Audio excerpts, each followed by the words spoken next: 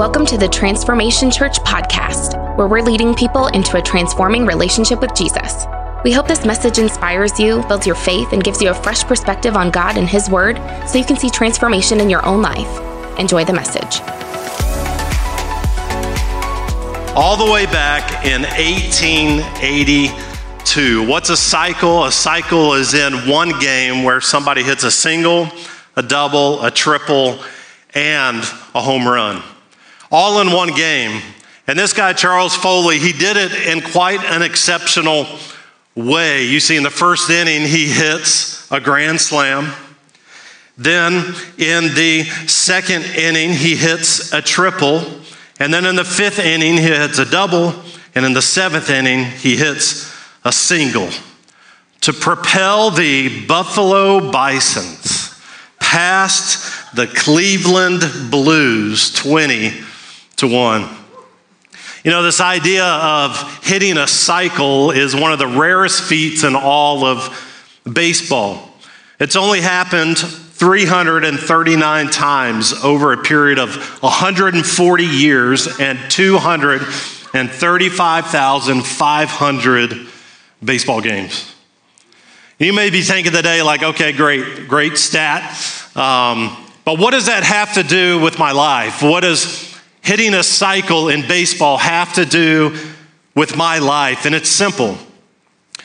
Is that God has designed you and me in such a way that we experience God's best in our life. And how many want God's best in your life? Yeah, like 5 of us. We want God's best in our life. Well, in order for us to do that, in order for us to experience it, we have to hit a spiritual cycle in our life. And you may be thinking, what's a spiritual cycle? What are you talking about? Well, that's what I want to reveal to you today. Hey, welcome to week 2 of our 5-week series called Batter Up. My name's Ryan. I have the honor of serving here as lead pastor. And if today's your first day with us, maybe you're a guest or maybe you've kind of missed a few weeks. Last week, we kicked off this series called Batter Up, where we've been talking about how to help you hit a spiritual cycle in your life. And last week, I talked about it as kind of a setup message for the rest of the series. And I talked about this idea that God has an offer on the table for you. That when you walked in today, that God has an offer on the table for you. It's an offer for a better life. And it's the solution for the question that you and I ask at some point in our life or multiple times in our life, that there has to be more to life than this. And the offer that God offers you and offers me comes in the form of 4 promises. And I talked last week about promises, and I talked a little bit about the difference between the promises we make versus the promises God makes. And I would encourage you that if you missed last week, that you check that out online or listen to it on the podcast. But today what I want to do is I want to kind of take another step in this idea of promises, and I want to reveal to you the 4 promises that have been at the core of God's heart since the beginning of time for you. Like all the promises that we see in Scripture, the thousands of promises, they all fall underneath these 4 core promises that He has for your life to help you experience God's best in your life. And so today, if you're taking notes, I've entitled today's message, I Will Bring You Out. That I will bring you out. Hey, let's prepare our heart today for God's word. Would you say this prayer out loud with me? Father, as I open your word today, speak to me. May I have ears to hear, a heart to receive, and the courage to respond. In Jesus' name, amen. Amen. Well, why don't you grab your Bible this morning or your smartphone? You can make your way to the book of Exodus. We're going to be in the book of Exodus chapter 6 today, so you can begin to kind of make your way. If you've got an actual Bible with pages, hey, good for you. But if you've got a Bible with pages, you're going to the second book of the Bible there in the beginning. And And one of the things that I try to do as a pastor, especially because I didn't grow up in church, I wasn't fortunate to have those opportunities, is one of the things I try to do is to not assume that you know a story in the Bible. Because if you're anything like me, it's easy to walk into a church service like this and feel like everybody in the room knows what's going on but you. And so today, I just want you to feel at ease with that. I want to unpack, I want to take just a minute to give you kind of a broad stroke, an overview of what's happening here in Exodus before we go into these 4 promises. And so we're going to be looking at Exodus again, chapter 6. But the book of Exodus is a continuation of a storyline that we find in Genesis, starring a guy named Jacob, also known, he's later renamed or also known as Israel.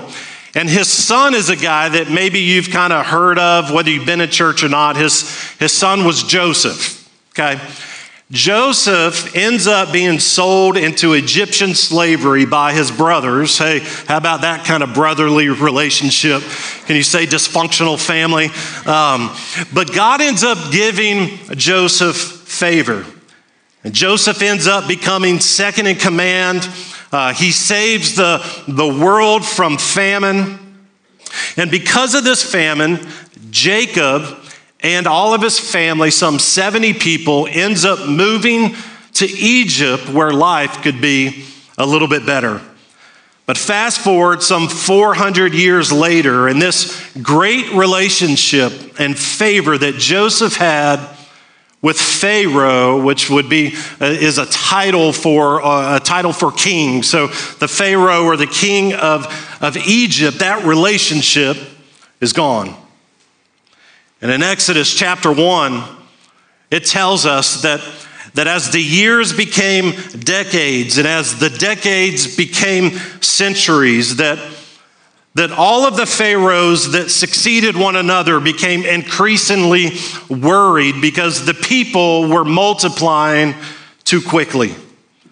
In fact, most scholars believe that the numbers had grown from, the 70 plus that had migrated into Egypt to somewhere between 2 million and 4 million people. And so to make sure that this group of people wouldn't rise up and create some kind of coup and take over Egypt, Pharaoh decides to enslave them. He decides to force them to work long, hard hours, making bricks and buildings and building some of the world's wonders like pyramids. And to slow the growth of the people of Israel, Pharaoh decides to do the unimaginable.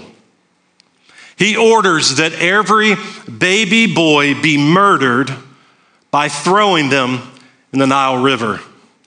Now, I find it quite interesting of how history tends to repeat itself.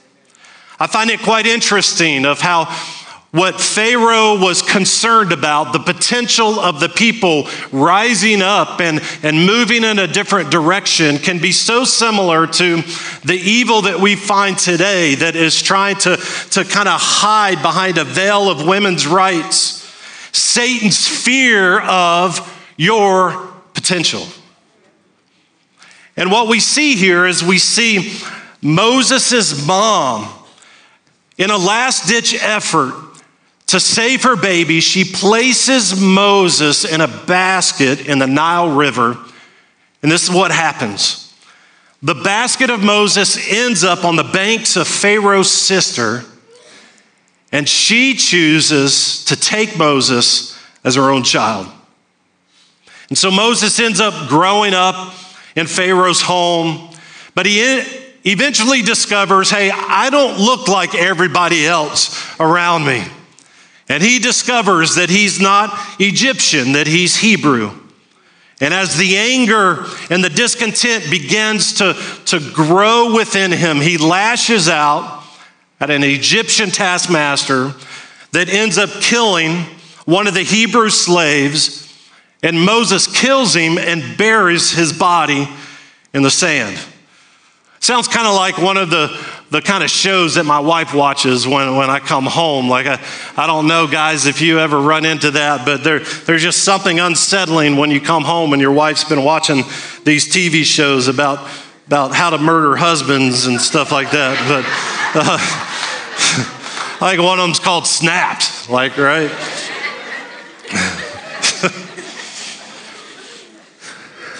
Well, Moses fears for his life. And at 40 years old, he flees to the backside of a desert, a town called Midian. And while living there, living a defeated life, taking care of his father-in-law's sheep, Moses comes across a burning bush. The Bible says that the bush is on fire, but it's not being consumed. And Moses, like any of us that sees a bush burning, but nothing's really happening to it, kind of walks up and God speaks out of the bush. Now that's a whole other message about that whole experience. But God says to Moses that I've called you, Moses, to go back to Egypt and to free the Israelite people. Now, another thing that's kind of fascinating about this is this idea of Moses going back to free the Israelite people is a foreshadowing of Jesus coming back and bringing freedom to us. And what you see in the story is that Moses he's like, okay, God, I don't think so. And Moses responds the same way that many of us respond when God tells us to do something, right? Like we come up with excuses. We come up with reasons why God, you can't use me. Like for Moses, God, I'm a murderer. Like there's no way that you can use me to do such an amazing feat to free the people of Israel. I'm a murderer. And Moses kind of struggles with speech. Like some say that he had a speech impediment, that he stuttered. And so for Moses, he's thinking like, I'm a murderer. I have a difficult time communicating to people. Like I can't do it. And I find it so interesting throughout the Bible that God is notorious for picking the least likely to do his work. Like even if you look in the New Testament, God's not showing up to the most wealthy. He's not showing up to the most educated. He's showing up to, in that culture, in those times, fishermen, those that were not good enough, were not smart enough. And I think about my own story, and I think about my own struggles with learning disabilities and my own struggles with being an introvert. And I know you don't get it. I don't get it either, but it's a reflection of how God can use in our weakness, he can make us strong. And it's just, God is notorious. Somebody needs to hear that today. He is notorious at using people that don't think they're good enough and they can't do it. And we see the situation with Moses. And what does Moses do? He chooses to obey. And he goes back to Egypt, and through a series of these warnings and these plagues, Pharaoh ends up letting the people go, letting them out of slavery. And so today you might be wondering, like, what does this story have to do with me? What does this story hundreds and hundreds and hundreds of years ago have to do with me? Well, here's what it has to do with you, that in Exodus chapter 6, we see the beginning of God mapping out these 4 promises. The same 4 promises that he had for the people of Israel, he has for you and I today. If you look with me in Exodus chapter 6, verse 6, here's what it says. It says, therefore, say to the Israelites that I am the Lord. He says, I will bring you out from under the yoke of the Egyptians. That's promise 1. Promise 2, that I will free you from being slaves to them. And promise 3, that I will redeem you with an outstretched arm and with a mighty axe, a judgment. Promise 1, that I will bring you out. In other words, I want to get you out of your current condition. Like where you're living right now and what you're walking through and the struggles and the pressure of life, that I want to get you out. Like God's not saying, notice here, he's not saying like I want to change you. He's not saying I want to fix you. He's not saying I want to get you to join the church, that I want to get you to do all these things. He's not saying any of that. He's saying in promise 1 that I want to bring you out of your current condition. The second promise that God has for you and me is that I will free you. And you may think like, knee-jerk think like, hasn't he already done that? Like promise 1 that he's bringing you out, promise 2, I'll free you, that's the same thing. Well, no, there's a difference, because you see, for the people of Israel, they were out of Egypt, but Egypt was still in them. That they had been freed out of Egypt, but there was residue of their former life still in them. And the second promise that God wants to give all of us is not just pulling us out of our old life, but it is this process where all of that baggage and all the stuff in our rearview mirror, all the voices that keep telling you why you can't and why you shouldn't, that God will take us through this process of freeing us from our past.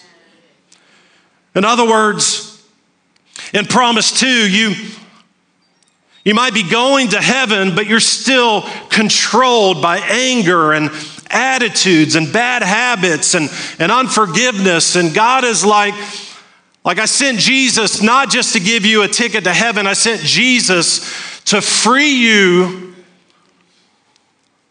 from the stain of your past. Then we see promise 3. I love this. Promise 3, that I will redeem you. In other words, I'm going to put you back to your original purpose. Like you've wandered from me, I've taken you through this process of freeing you from the past. Well, now I'm going to redeem you. Like all the things in your life that have brought you to this point that you look back at and think disqualify you, that I'm going to redeem you and give you a purpose. And then we see in verse 7, the fourth promise. It says this, that I will take you as my own people, and I will be your God. I love this promise of number 4, that he's saying that, listen, I'm going to place you in a spiritual family. I'm going to put you in a safe place, a spiritual family that is making an eternal difference in other people's lives. And look what God says. Look what he says after that. After we experience promise 1, 2, 3, and 4. If you got your Bible, and it's the paper. If you got your Bible, you've got to circle this word then. That it's then. It's not when we just choose to start coming to church once or twice a month. It's not because we have good intentions. Like it's then.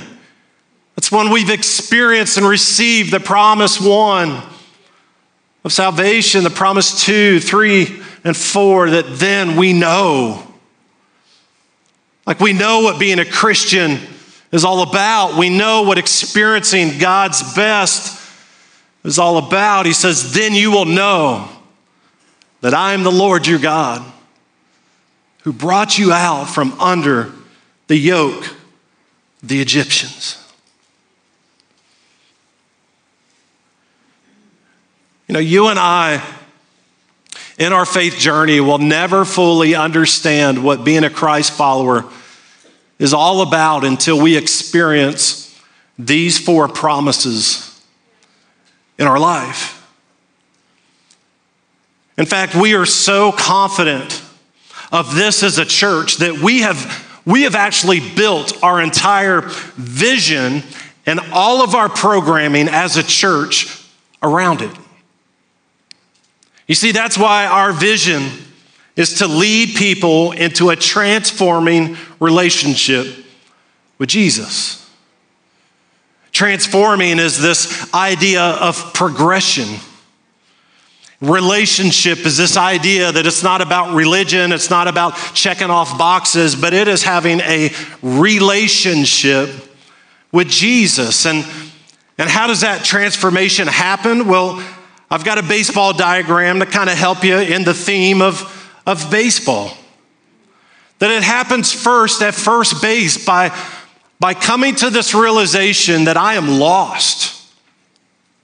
That if I don't accept Jesus Christ as my Lord and Savior, if I don't turn my life and commit my life to Him, then I'm lost. And so the first promise that God slides out on the table for you and I is this invitation of a better life. It's an invitation to know God.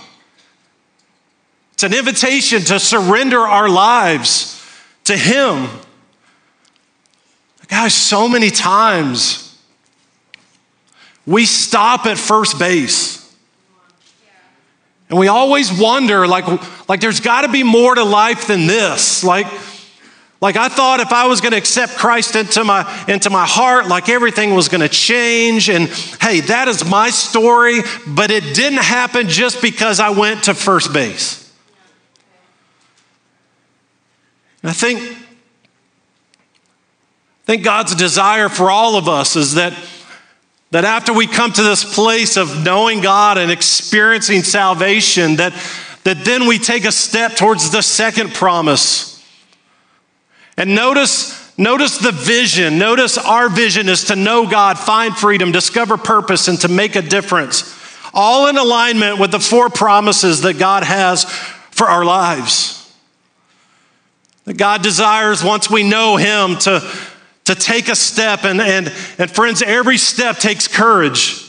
Every step causes us to lay down, to step outside of our comfort zone, to surrender our lives a little bit more to God. That we take the second step of finding freedom, allowing God to cleanse and to purify all the residue of our past mistakes and shortcomings.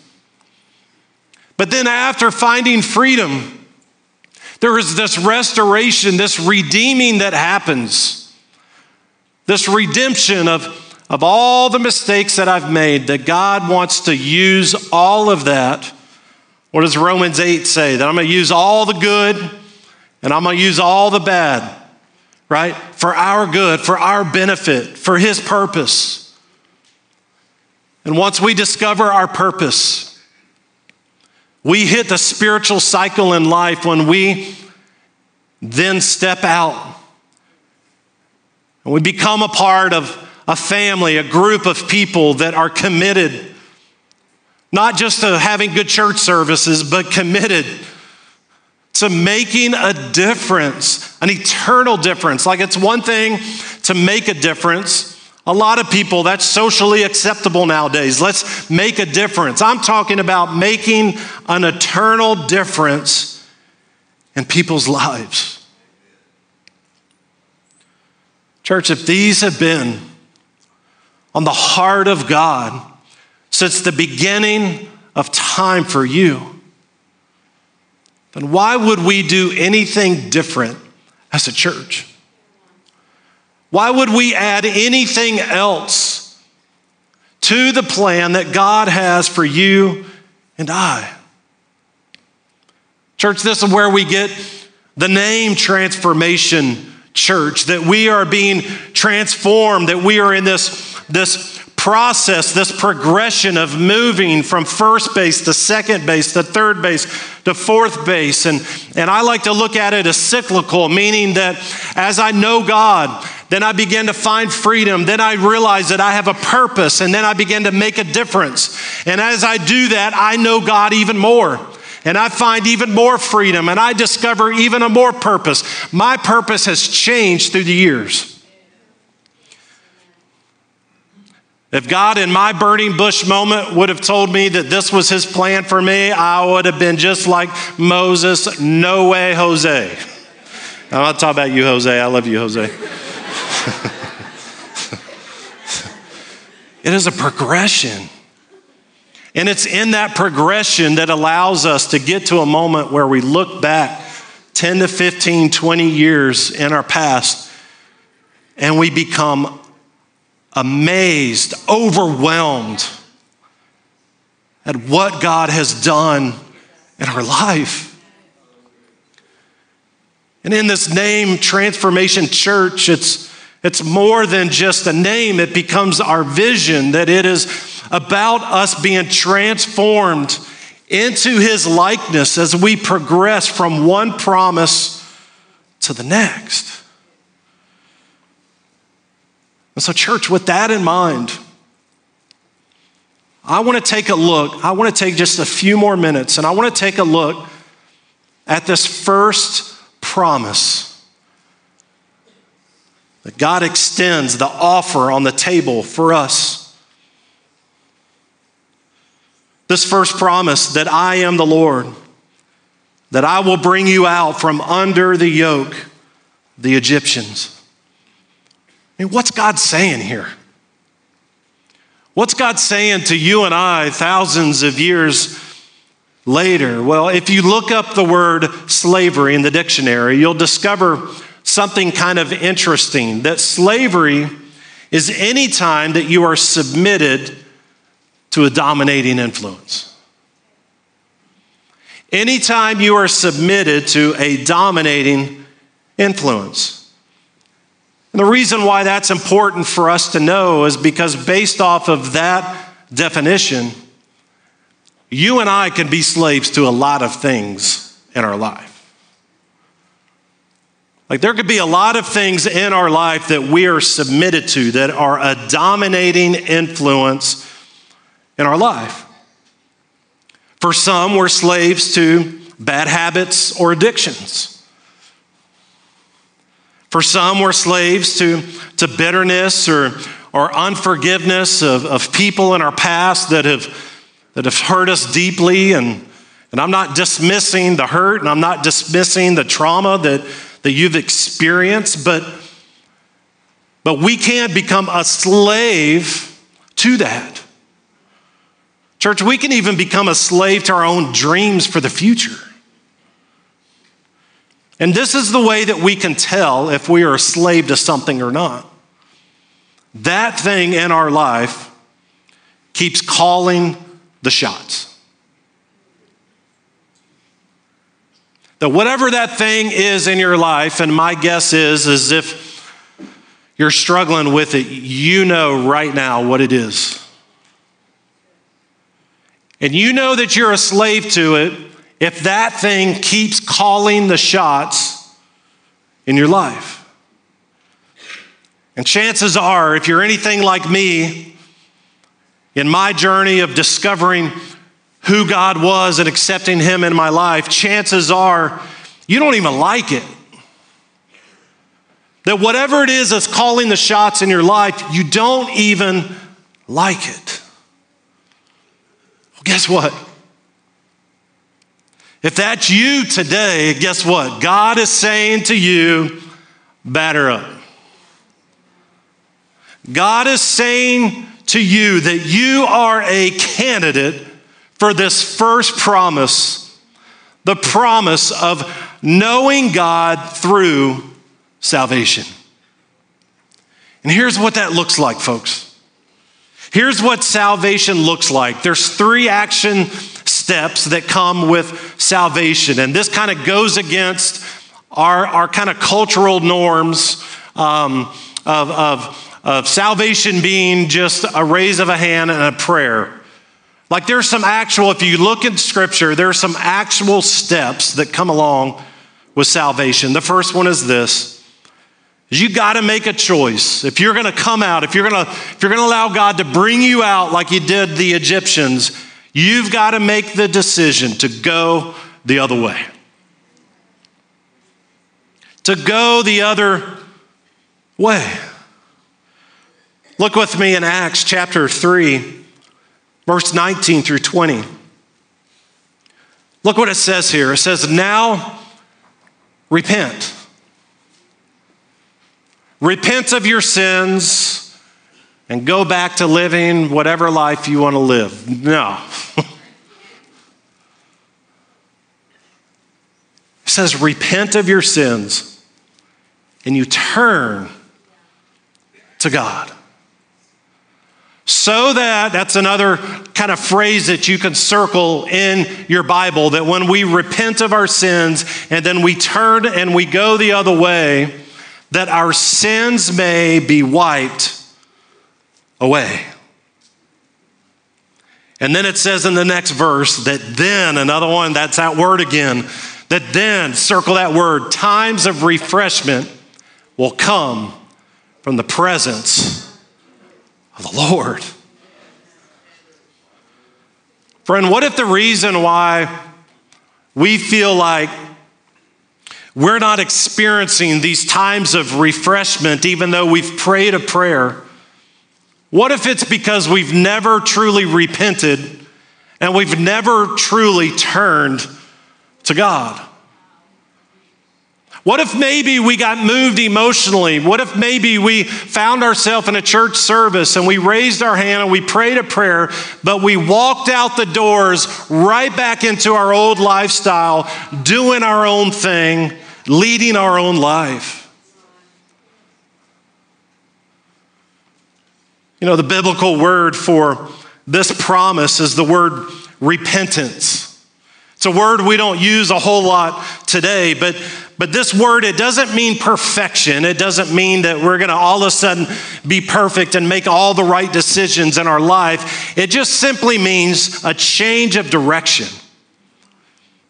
It means that in my life, I was calling the shots, that in my life, I was doing things my way, following my own desires, my own dreams, what made me feel good, like I'm doing all of these things. And then all of a sudden, I have an encounter with God.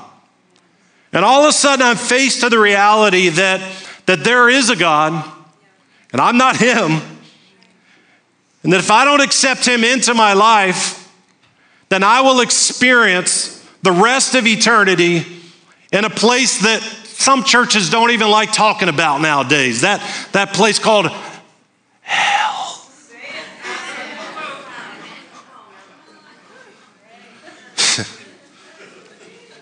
Some of you, he said hell in church. Oh my gosh. We have this encounter. What the Bible tells us and what we see throughout the New Testament, I've not seen one example of somebody in the Old Testament that received Christ and then kept walking their own way. That there is this decision, this repentance that says that I recognize that I've fallen short. I recognize the magnitude of my sin and where that's going to send me for the rest of eternity. And because I recognize that, and I recognize the love of God that sent His one and only Son to die on a cross for me, that I'm not going to receive this kind of cheap grace that allows me to go living my own way, but I'm going to repent and I'm going to turn and move the other way. Doesn't mean I'm perfect, no, but it means that now I'm not living for my kingdom, I'm living for His kingdom.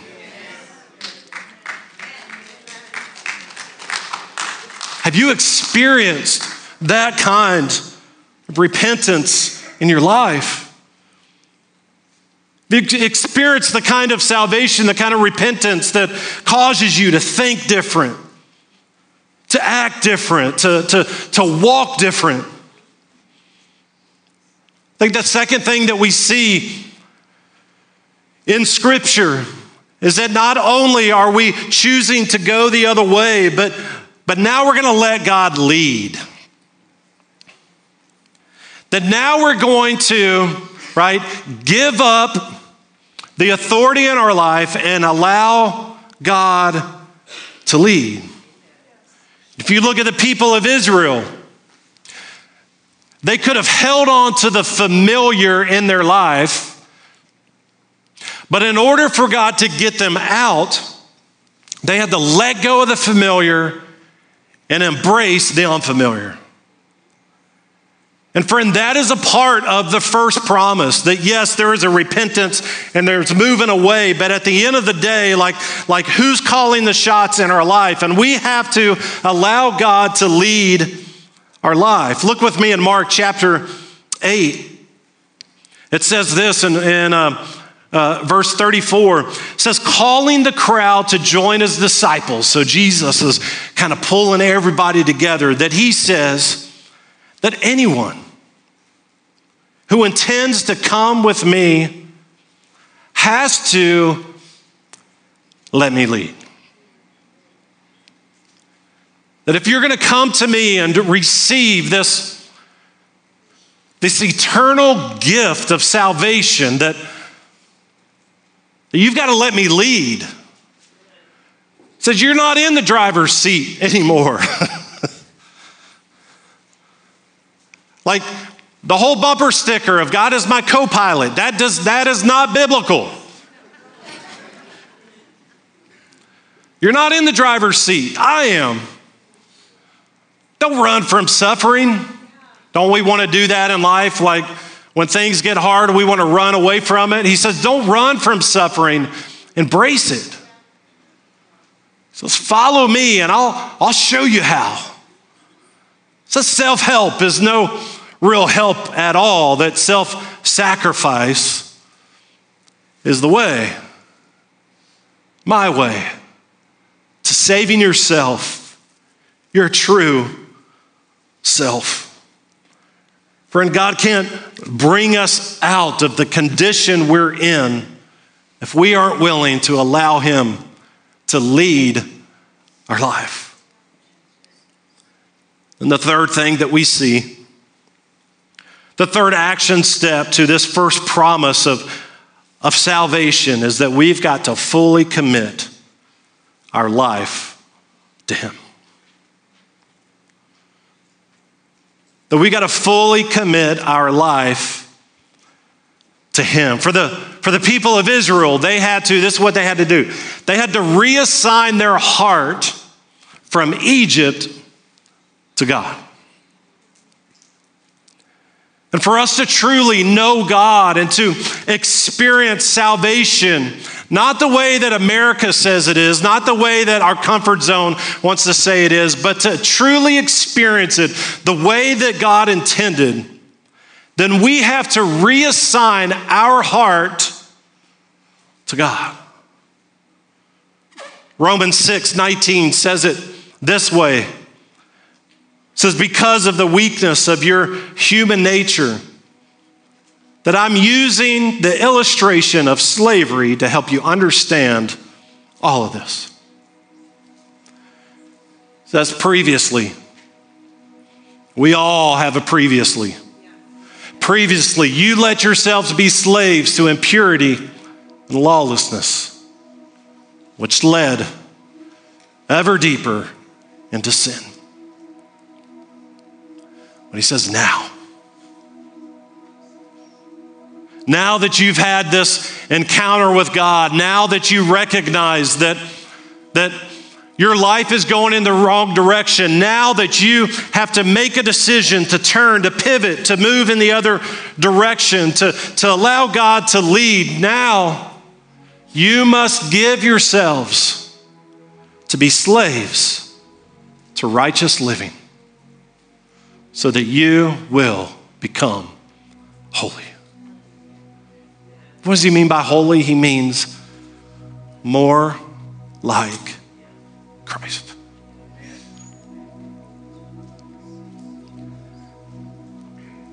I heard this said once, and it struck me. It's been stuck with me ever since I heard it. It's this. It's that salvation is free, but it'll cost you everything. This idea that salvation is free, but it will cost you everything. In other words, when I give my heart to God, there might be some things that I don't like, that God desires me to do in my life. Like I might not like getting up in the morning and coming to church. Like I might not like making church a priority in my schedule every week. Like I might not like reading my Bible. I might not like praying all the time. I might not like being obedient in my giving. I might not like forgiving people that have hurt me in my past. But I do it not because I like it. I do it because I'm committed to His kingdom, not mine. And friend, these 3 action steps boil down to one word. One word that describes the promise that God has for you and me. The first promise, and that word is relationship. It is a relationship with Jesus.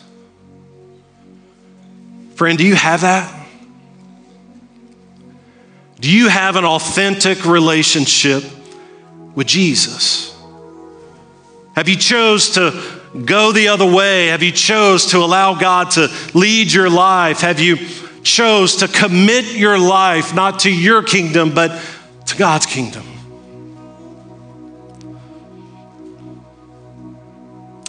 In 1997, my life was a complete wreck. I was living for myself. I was a slave to drugs and to alcohol. Had no real direction for my life. All of my relationships were strained. And friend, I was headed down a dark and dangerous path. Friend, Wednesday night in January 1997, I didn't just pray a prayer, but I surrendered my heart to God. That I made the decision to repent and to turn and to go the other way. I made a decision at that point to allow God to lead my life. And I made a decision to fully commit my life to Him. And friend, it changed my life forever.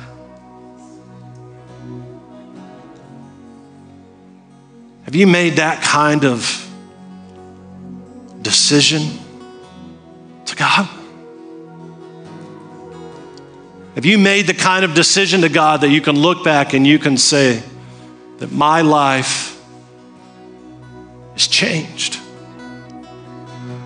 That who I was before, I am no longer. Not because of some cheap grace, but because of a grace that cost Jesus everything. And therefore a grace that cost me everything. Thanks for listening. If you enjoyed today's message, be sure to share it with your friends and tag us at TransformTLH. Thanks again for listening, and we look forward to seeing your face in the place someday. Have a great week.